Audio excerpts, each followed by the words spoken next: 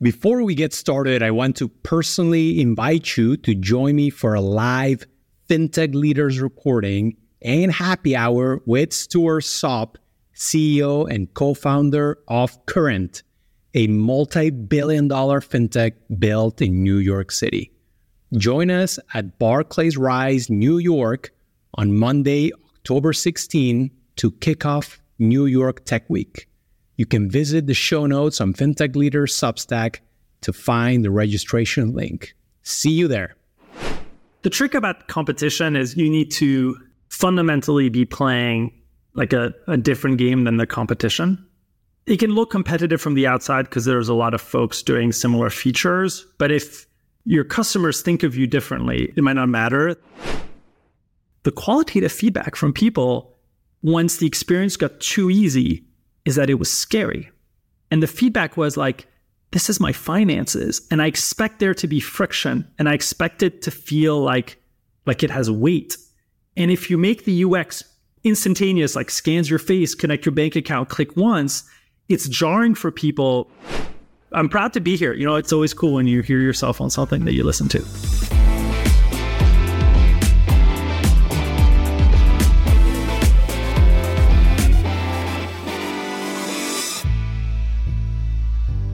Hello, everyone, and welcome to FinTech Leaders, coming to you from New York City. I'm your host, Miguel Armaza.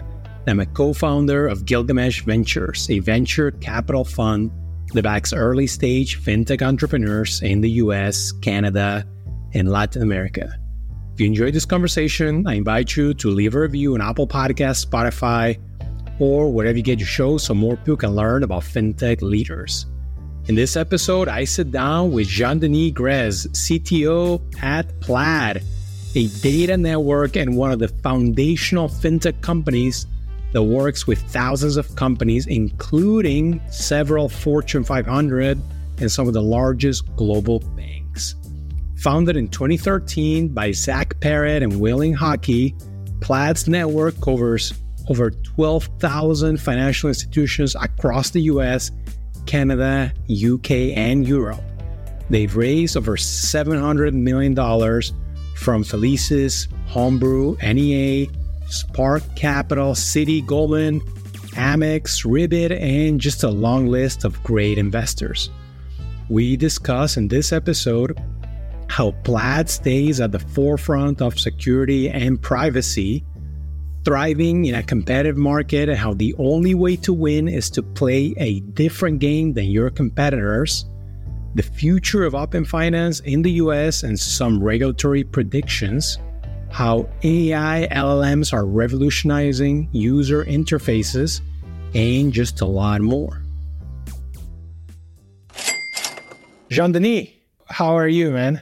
I am great. Hi, Miguel. It's great to be here. I'm excited to chat with you. Yeah, I'm very excited. Welcome to FinTech Leaders.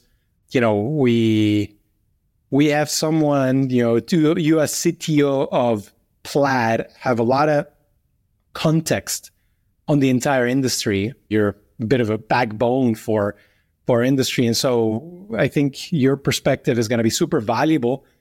Before we start talking about FinTech and Plaid, I have a question. How does a lawyer go to director of engineering to CTO? Or maybe I'm asking the wrong question. Maybe it's, why does an engineer decide to go to Harvard Law School?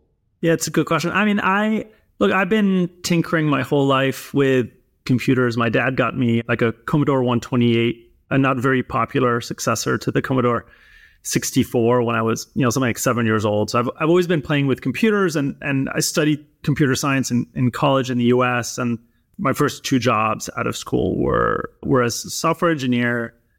But then what happened is I burnt out.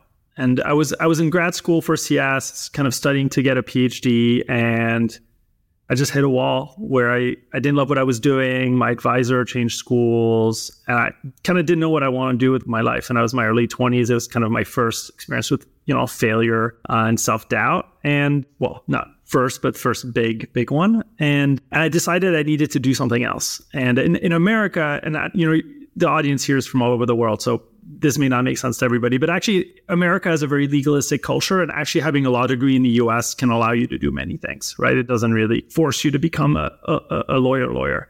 And so I decided I needed to do something different and expand my skill set. And there's no way I could get into business school because I just spent too much time in academia. And law school is just looking for smart folks. I'd always loved history. And so I kind of applied and kind of did well enough in whatever the application process was that I ended up being able to go to Harvard Law School. And I loved it. It was very much like a mind expanding experience. And Harvard's just wonderful. I was able to take classes, outside of the law school. And I came out of that and I was a lawyer for 1 year, and I survived 12 months, like barely. And just, there's no equity involved, but I did my 1 year cliff as an associate at this kind of great international firm called Sullivan & Cromwell, and I just didn't like it. And I didn't want to be, most importantly, the partners. I saw what they did 10 years later, and I was like, they're really smart. They love what they're doing. I just don't want to do what they're doing. So I got to ask you, sounds like it's not similar to the show Suits. Unfortunately, I don't watch the medias, and so I don't know what Suits is. But whatever television portrayal you have of being a lawyer at a big firm, I can guarantee you it's not that, except if it's just people reading documents late into the night and being asked to stay over the weekend to work on deals that involve, 100-page documents. That was much more my experience. Very intellectually interesting, but you have to love the law in a way, which I just didn't. Is that the show Suits, or is there something different to that show? Yeah. It's an old show, but it makes the job seem very glamorous. But yeah, my co-founder went also to Harvard Law School and ended up being a lawyer. And I did a little bit like you, lasted just enough to know what's up. So after being, a lawyer, practicing lawyer for 12 months, you drop your bar license, and you go back to what had burned you, in the first place. Is that kind of how it went? That's right. I mean, my description of it is every perspective in life is very important. And it felt like my worst day as an engineer was better than my best day as a lawyer. And also I'd been burnt out on being a grad student, which is a different beast. I like to see the impact what I do day to day. I like to see customers. I like to the really fast feedback cycle of writing code. And so I just went back to work for a small company that was building software in the travel space. And I kind of did that for a bit, and it was fun. And then I helped a friend build a trading system for hedge funds and a backtesting system. That was great. I mean, that was like fantastic, like hard code, hard technical problems, a lot of impact that you would see quickly. And then eventually made my way to Silicon Valley to work at Dropbox, which is like an incredible experience, hyper growth, a product that was used by hundreds of millions of people. And I like that. I like that impact, that feeling of like technology is being used by real people and you can connect those two things together. And yeah, again, whenever I have a bad day, I realize that I'm like pretty close to my optimal profession because I've done something that I just wasn't, in love with and I wasn't suited for. And that carries me through a lot of, dark moments. We all have dark moments, tough moments, but I'm step back and I'm like, I love what I do and I'm so lucky for that. So tell us about your time at Plaid. It's been a long time, close to the beginning, 7 years. How has, your timing at the company evolved? Because you actually didn't start as CTO, right? I believe you started as a director of engineering. Yeah, I came in to run the engineering team. I was head of engineering for my first 3 or 4 years, and then eventually took on product and design and kind of got a promotion to CTO to run the whole product and technical side of the org.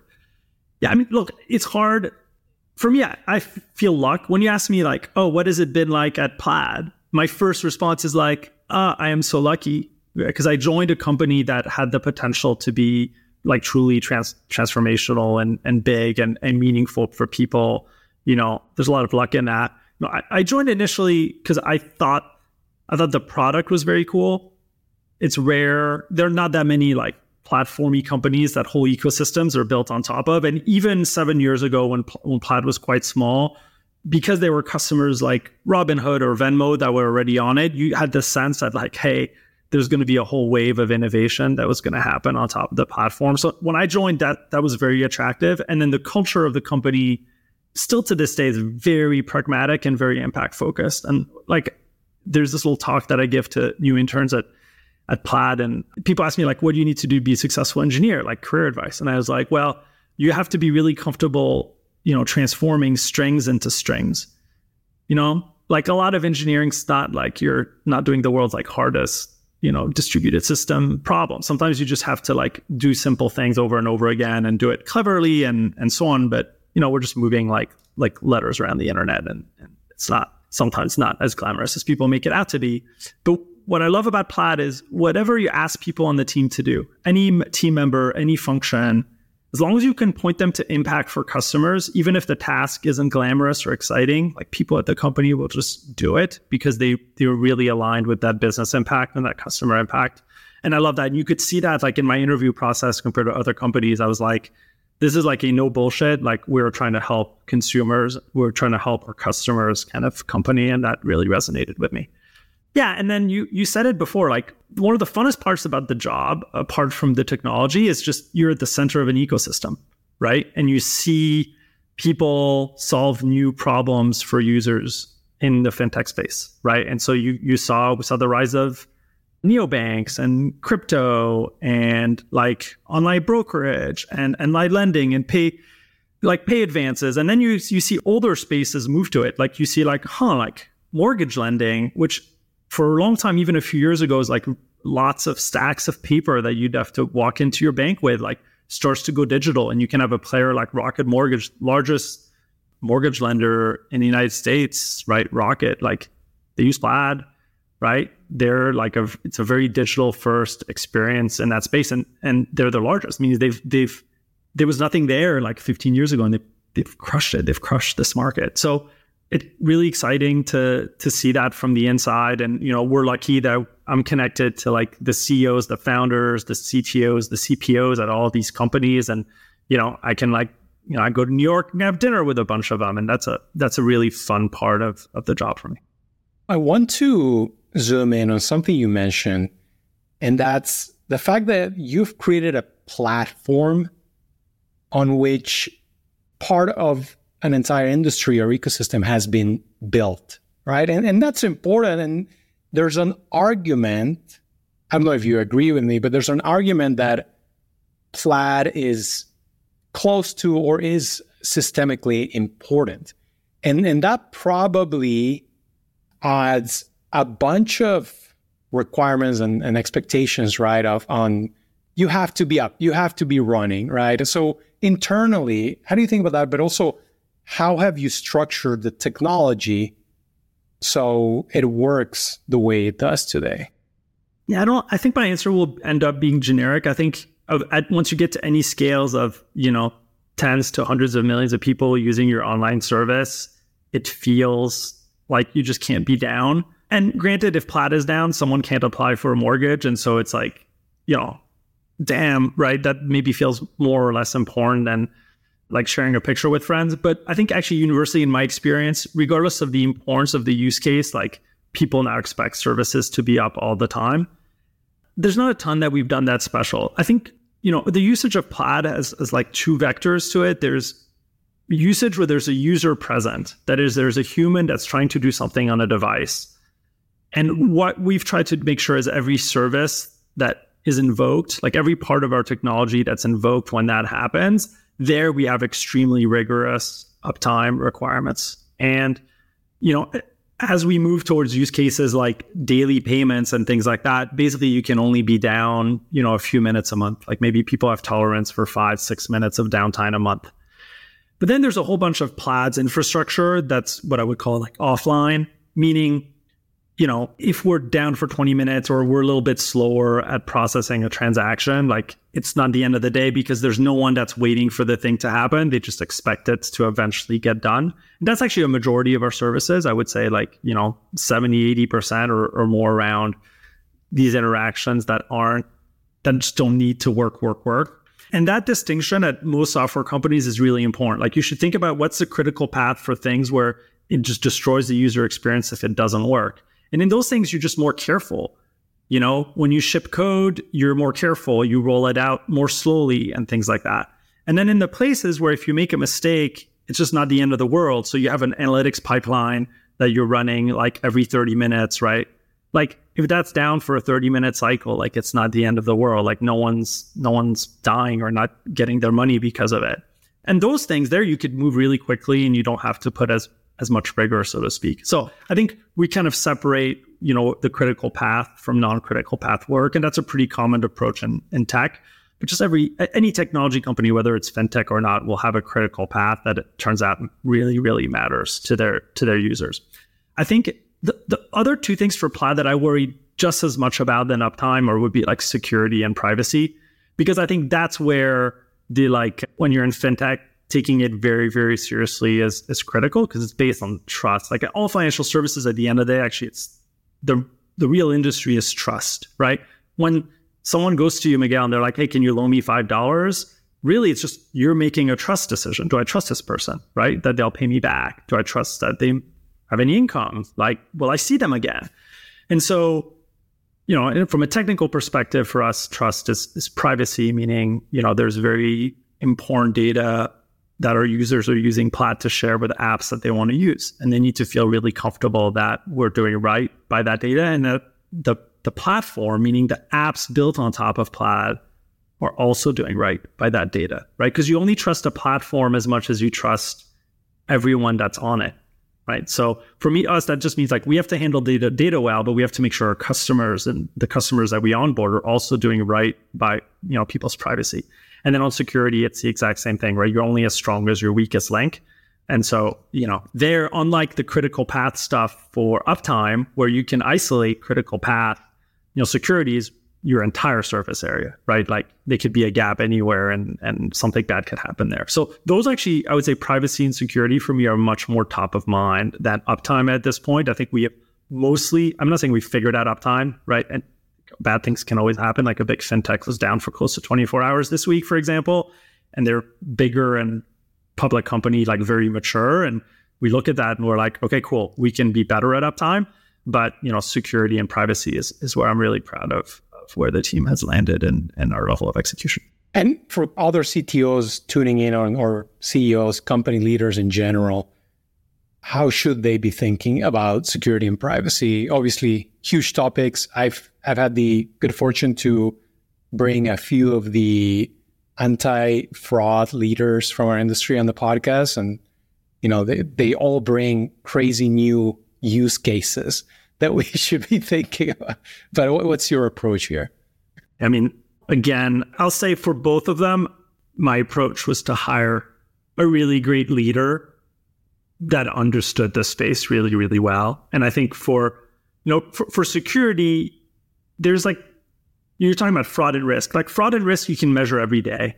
How much fraud are you seeing? How much risk are you exposing yourself or your users to? How much, if you're a lender, how much reserves you need? Like that, you can do these kind of evaluations. I think a lot of security is about tail risk. It's like low odds of something really bad happening. And so it's hard to measure.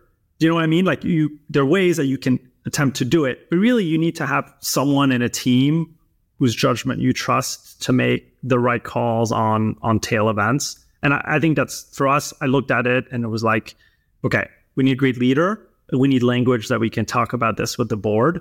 And if you don't have those two things, like, language of the board means some level of accountability, but then a great leader, like someone who really breathed this mindset, because it's a different mindset, it doesn't work, right? I'm the CTO. I'm responsible for, engineering, product design. So for product goals, I'm trying to drive conversion. I'm trying to drive revenue. I'm trying to drive product usage.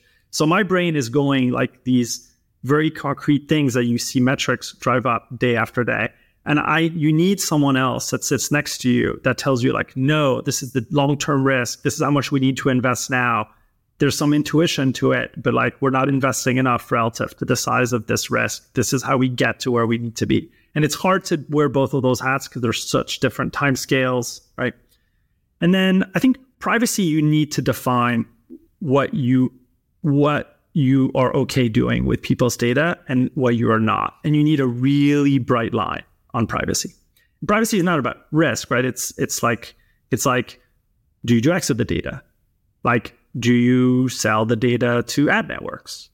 Like, you do or you don't, right? You need to set the bright rule. Okay, why don't you? Okay, we only use data for the use case that the end user authorize. Our end users authorize their data to be shared with a fintech app for brokerage. That has nothing to do with advertising. So it's really easy for us to say like, no, we're not going to do that bad thing, right? But you need those broad principles. And I think the way I look at it is, can everyone look at the principles and go to sleep at night and tell their kids what they do and be really proud of it? Like, you know, and if you can do that and you have the principles, then it just becomes a communication exercise, right?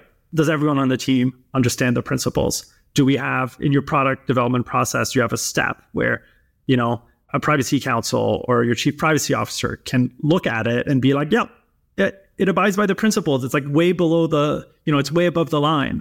And that's about it. But you need to define them, because I think where I have seen people get in trouble is when you're just making a lot of ad hoc decisions without something to stand on, right? Because the problem with ad hoc decisions is there's always business reasons that push on things like privacy all the time, right? And you don't even want to contemplate them. And so if you have the principles, you don't even like start to have the BD discussion or whatever. You're just like, no, we just would never do that. That's not who we are. Right. I think the danger sometimes can be, and this would be my advice to like, you know, CEOs and CPOs generally, is where you start to explore things that are kind of at the edge. And then there's a really good business reason to do it. And then you're like, oh, well, we're going to move the edge a little bit because we want to make an extra 10 million.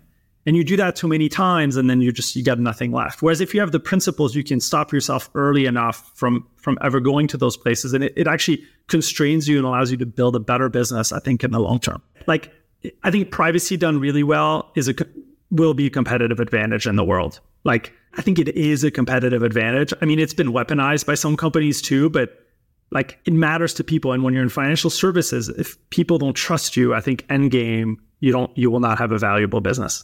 Yeah, and if they do, they'll come to you. Since you are also leading the product organization, I'm curious on your point of view on how you think about the competition, right? Especially in your space, primarily bank linking. I know Plaid does more. Because let's be honest, it's gotten increasingly competitive in the last few years, right? More so than it was 5 years ago. So yeah, tell us about your point of view here. The trick about competition is you need to fundamentally be playing like a different game than the competition. It can look competitive from the outside because there's a lot of folks doing similar features. But if your customers think of you differently, it might not matter that there are people who have what looks like externally similar capabilities. So look, for Plaid for a long time, the way I thought about our competitive advantage was economies of scale. And I still think that matters a lot today.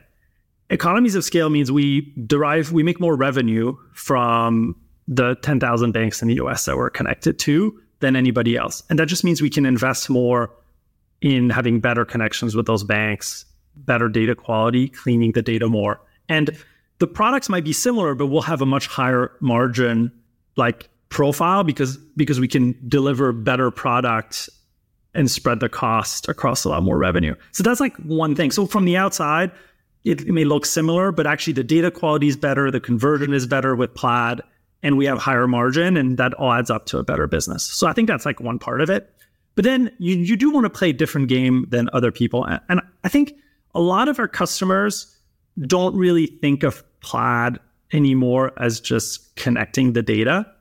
They look at the services that we provide next to that others don't or can't. So like the clearest example for me right now would be our Signal product, which is like it's a fraud product that you use so that you can use ACH and making it feel like the money moves instantly.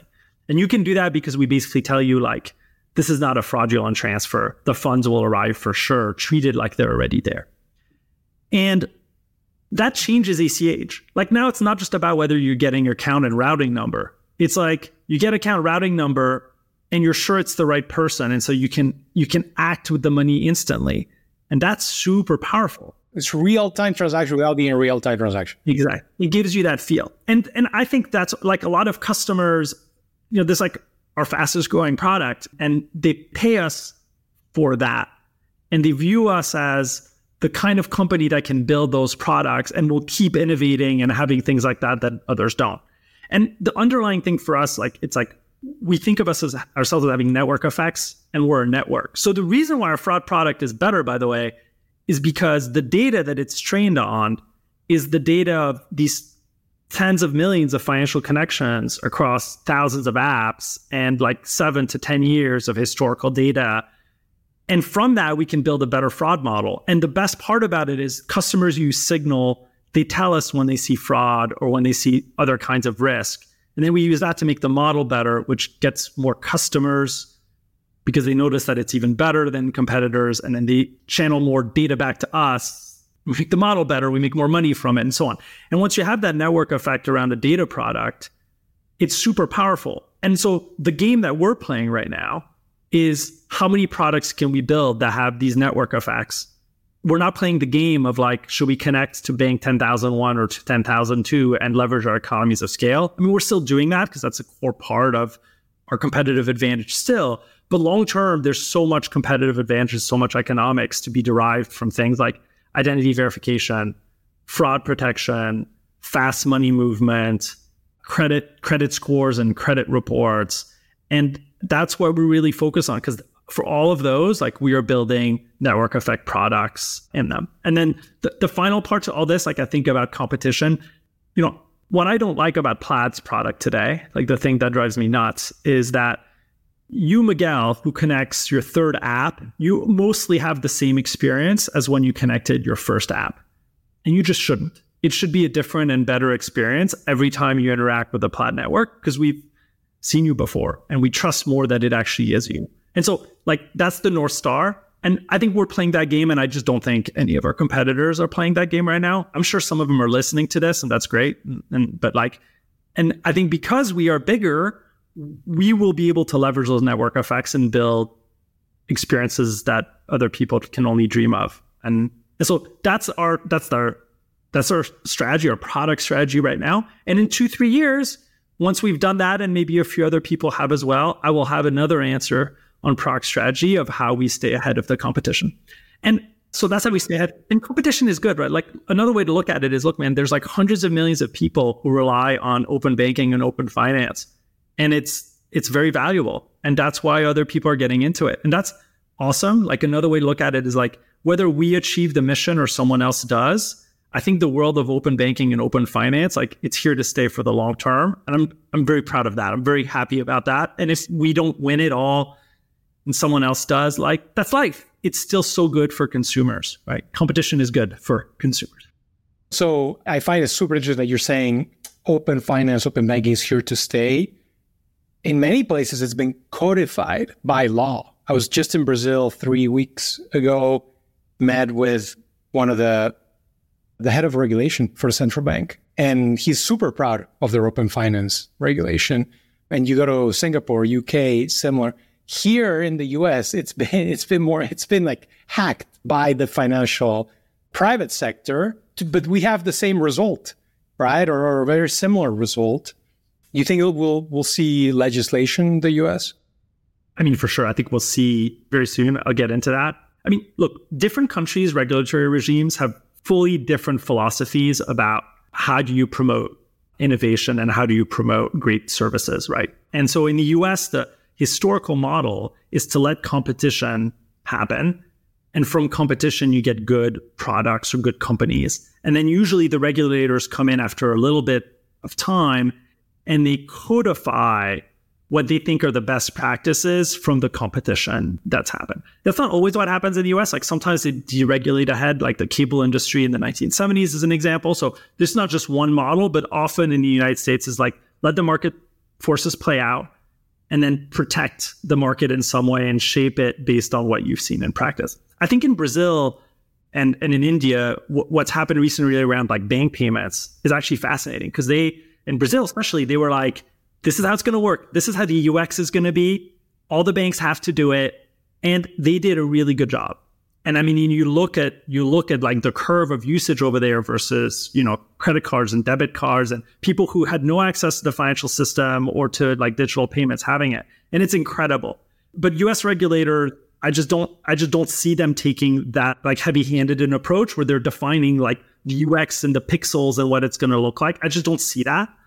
Whether that's better or worse, that's not for me to say. That's like a theory of governance. That's not that's not my expertise.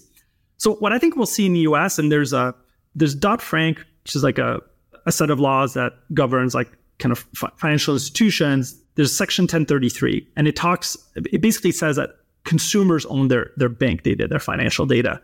And there's going to be a regulatory implementation of that. There's going to be a rule announced in mid-October of this year. And we believe very strongly that it will codify consumers' rights to access and share their financial data. And, I think it'll put pressure on banks and incumbents that aren't doing enough of that to do more of it.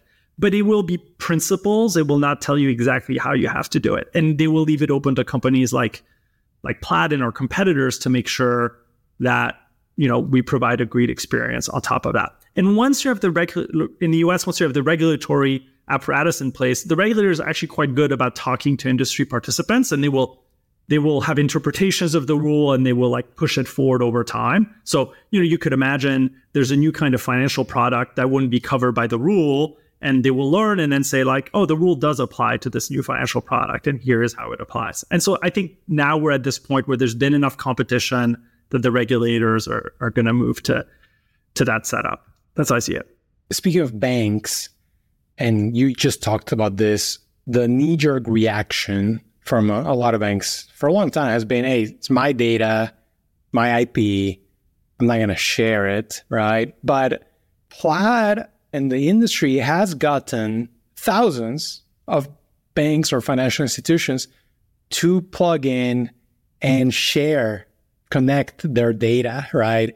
Why do you think Plaid has been successful over the last decade doing this? Well, I think because it's good for consumers, and banks are large institutions with many stakeholders inside of them, many of which are heavily incentivized to do what's right for their consumers. And so, I think one way I look at the history of Plaid is initially, right, we were small, then we allowed consumers to say hey, can you share my account routing number or my transaction history with this app? And we got that to work against that 1033 law, the Dodd-Frank law, but it wasn't implemented. So we knew the consumers could ask for this to happen, but there was no APIs, no system for it. And then some apps got built that were valuable. And so inside of these large banks, consumers were asking their bank, hey, I want to use that app. And there are people in the banks who are yeah, that's a cool app.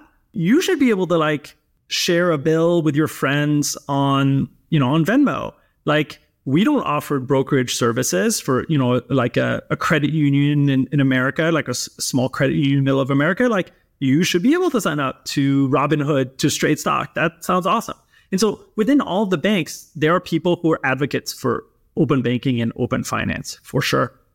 And yeah, they may have, some people in the banks may have different incentives. So maybe they used to be part of the bank that's doing loans. And 60 years ago, they were the only ones to have your transaction history. So when you want to get a mortgage, you just didn't have a choice. You just went to your main bank. But people's practices have changed. And so I think a lot of the banks now know that people are going to shop around for mortgages. They're going to shop around for loans. They're going to shop around for credit cards. And that was the reality. And so when Plaid started to appear, it made it easier to shop around. It meant there was more competition in financial services. But it was also in line with a long-term consumer trend and expectation. And, it's hard to go against a long-term consumer trend and expectation. People have a lot of power, right? People want to use Mint. They want to use Robinhood. They want to use Venmo. They want to use Square. They want to have multiple credit cards. They want debit cards that are specialized to some use cases. They want to get cash advances. People want all of those things. And when people want the things, it's hard as a bank is serving consumers.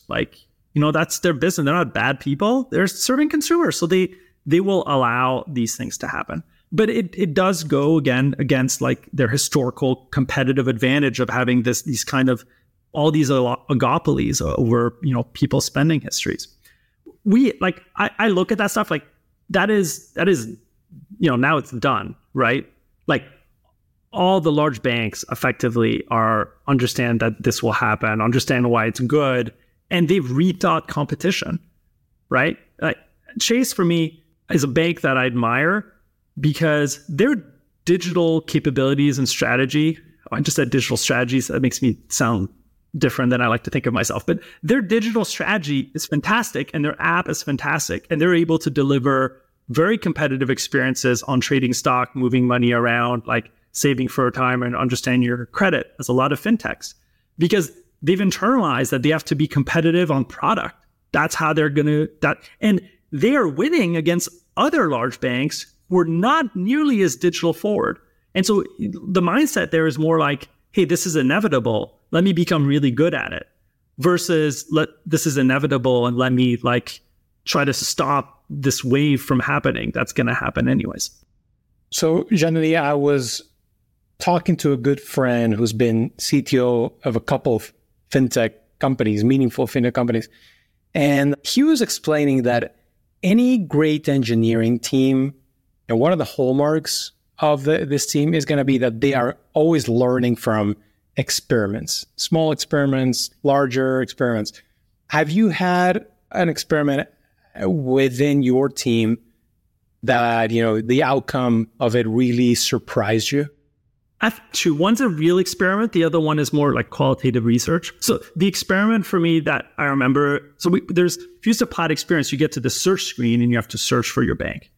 And so you type in, like Bank of America, and then it'll come up an icon. You can click on it and then you can connect your Bank of America account.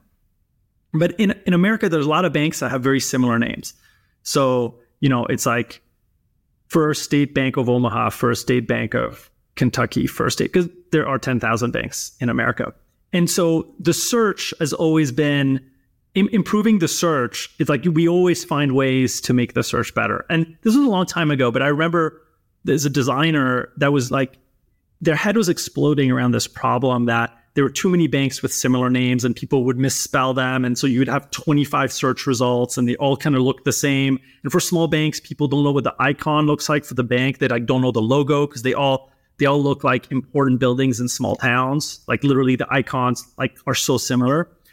And we just did this thing where we just honestly just added the URL of the bank, because it turns out people know the URL for their bank because they're used to going to the website, even if they don't know the iconography of the bank. And that had a meaningful lift on conversion, just to put the URL like under the name of the bank. And it was a cool little like UX experiment, which was like so obvious after the fact, but it was just weird to put the URL there when we're trying to provide this experience that's not in a browser, all those things. So that was a cool one. And we do a lot of experimentation for us on helping people find their bank and connect their data successfully. And so there's always a ton of learnings there. And then, so the second thing I'm going to share, and this is the first thing that came to mind, but it's a qualitative research. So in the experience of connecting your bank account with Plaid, there are a few pains. One of them, which we call the consent pane. The consent pane explains what's going on and it tries, without having things buried in terms of service, to be really clear with the user about what's happening. And then we have other screens where you log into the bank account and verify your phone number and your identity and all those things. And so we had done mocks of kind of futuristic versions of these experiences that we could do.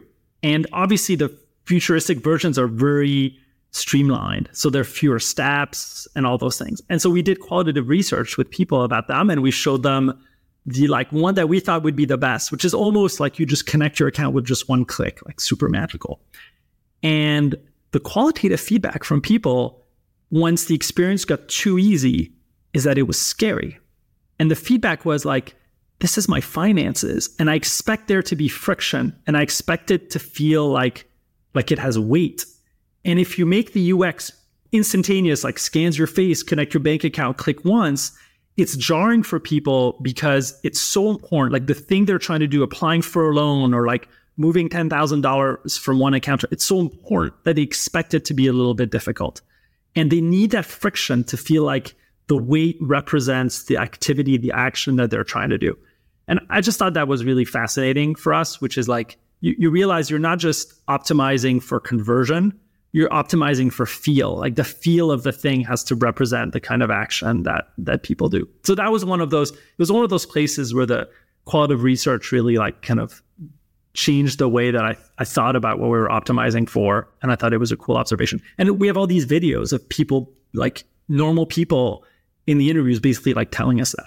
So that was very cool. That's fascinating. Yeah, it reminds me to, if you're pricing a luxury product and it's not that expensive, people are actually going to think this is not good quality.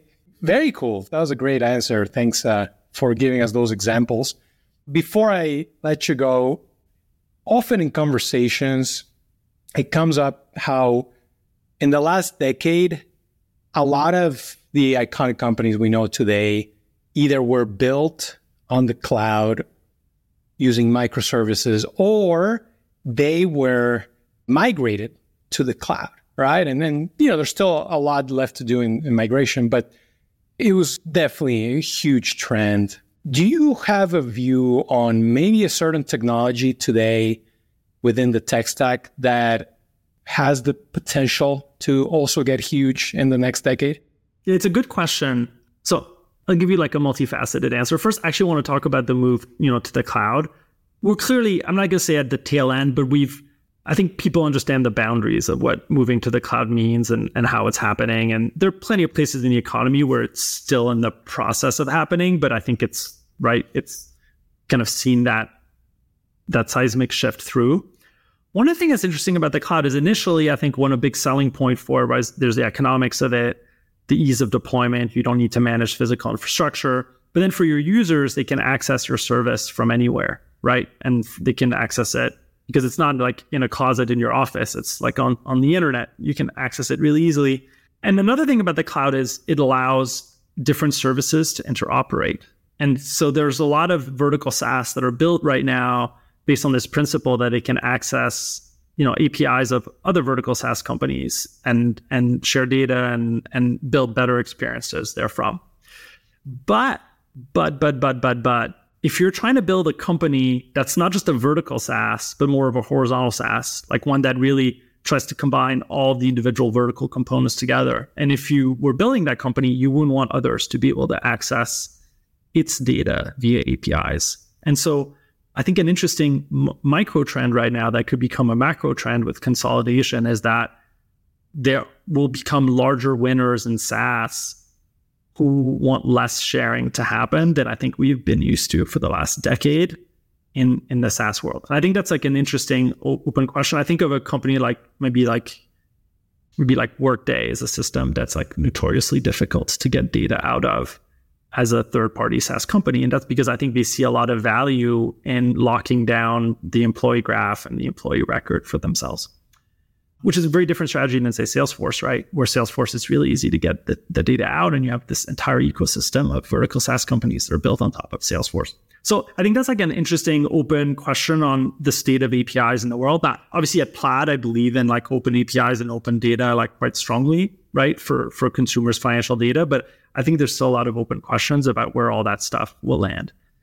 And then, the obvious answer, like the second thing that came into mind after you asked the question is, I think the AI LLM space. I don't think anybody knows what the second, third, fourth order implications are. And I think much like if you look at the first 5 years of the cloud, you wouldn't be able to predict today. Like it took 15, 20 years to get to the amount of, cloud SaaS as we have today. I think LLMs will be a lot more than just summarizing things and getting insights out of things and getting transcripts and whatnot. And the big question is like, what are the second and third order implications? And will those start to look like a platform shift? So one thing I'm interested in is how UI is impacted by AI. So right now, if I want to do something in a SaaS like Atlassian, I click on issues and I find my ticket and then I go assign Bob. And then suddenly if I want to like look at epics, I go click on a couple other things and I see epics. And then if I want to see a third thing, I click around. And so my whole mental model is like I click and then I get UX, I get UI for the thing I'm trying to do. And then I click somewhere else. But with LLMs, UI doesn't quite work like that. You say something like, hey, like out of my reports, who are the 3 with the most tenure? Okay, cool. You get the list. Then I'm like, okay, can you add calendar reminders 2 days before their next anniversary for me to like get something ready? And then you kind of want a calendar to pop up for you to be able to do that. And the way you do that right now is like you're in different apps, you're going down menus, and you go back up, you go in a different app. But with LLMs, you kind of have this expectation that it's just going to surface to you the right UX for what you're trying to do. I just wonder if the way we build apps in that world is fundamentally different. And what users will need to see is like the right components for the action that they want to do, which really come from very different parts of the various apps that they're traditionally using now. And I feel that way. And like one way you can like prove that that's the way it probably will go is you look at how many of these LLM apps are like, they're all using Slack, right? And in Slack, they're showing you like a custom graph and an action or like a custom graph and an input box because they need to customize the UI to the thing that they're trying to do. It like doesn't fit nicely in the UI paradigm that we have of traditional apps. So I think that's like an interesting, will that be a platform shift? I don't know, but you could imagine a world where LLMs are pulling on UX and UI from a bunch of different apps to put in front of you what you're supposed to do. And then we would probably build like front-end software pretty differently than we do now. I don't know if this is like the big platform shift, but I think we have to ask ourselves the question, what are the second and third order implications of LLMs? Because I would be shocked if that didn't result in probably not something, well, I don't know, maybe something as big as a migration to cloud. You're exactly right. You look at ChatGPT, which I think almost the whole world knows about today. It's just a chat box, but you get all these functions done that normally would force you to click through screens and different UIs. But this is just one simple chat. It's incredible. No, but fascinating stuff. Thanks for this conversation. It's been absolutely, informative, interesting, thought-provoking, however you want to call it. But I'm sure it'll be popular amongst the listeners and we'll continue to follow you and Plaid. Look, I was really excited to be here. The questions were great. And yeah, I really appreciate your time. And I'm excited to listen to this episode, much like I'm excited to listen to all your episodes. So I'm proud to be here. It's always cool when you hear yourself on something that you listen to. Thank you.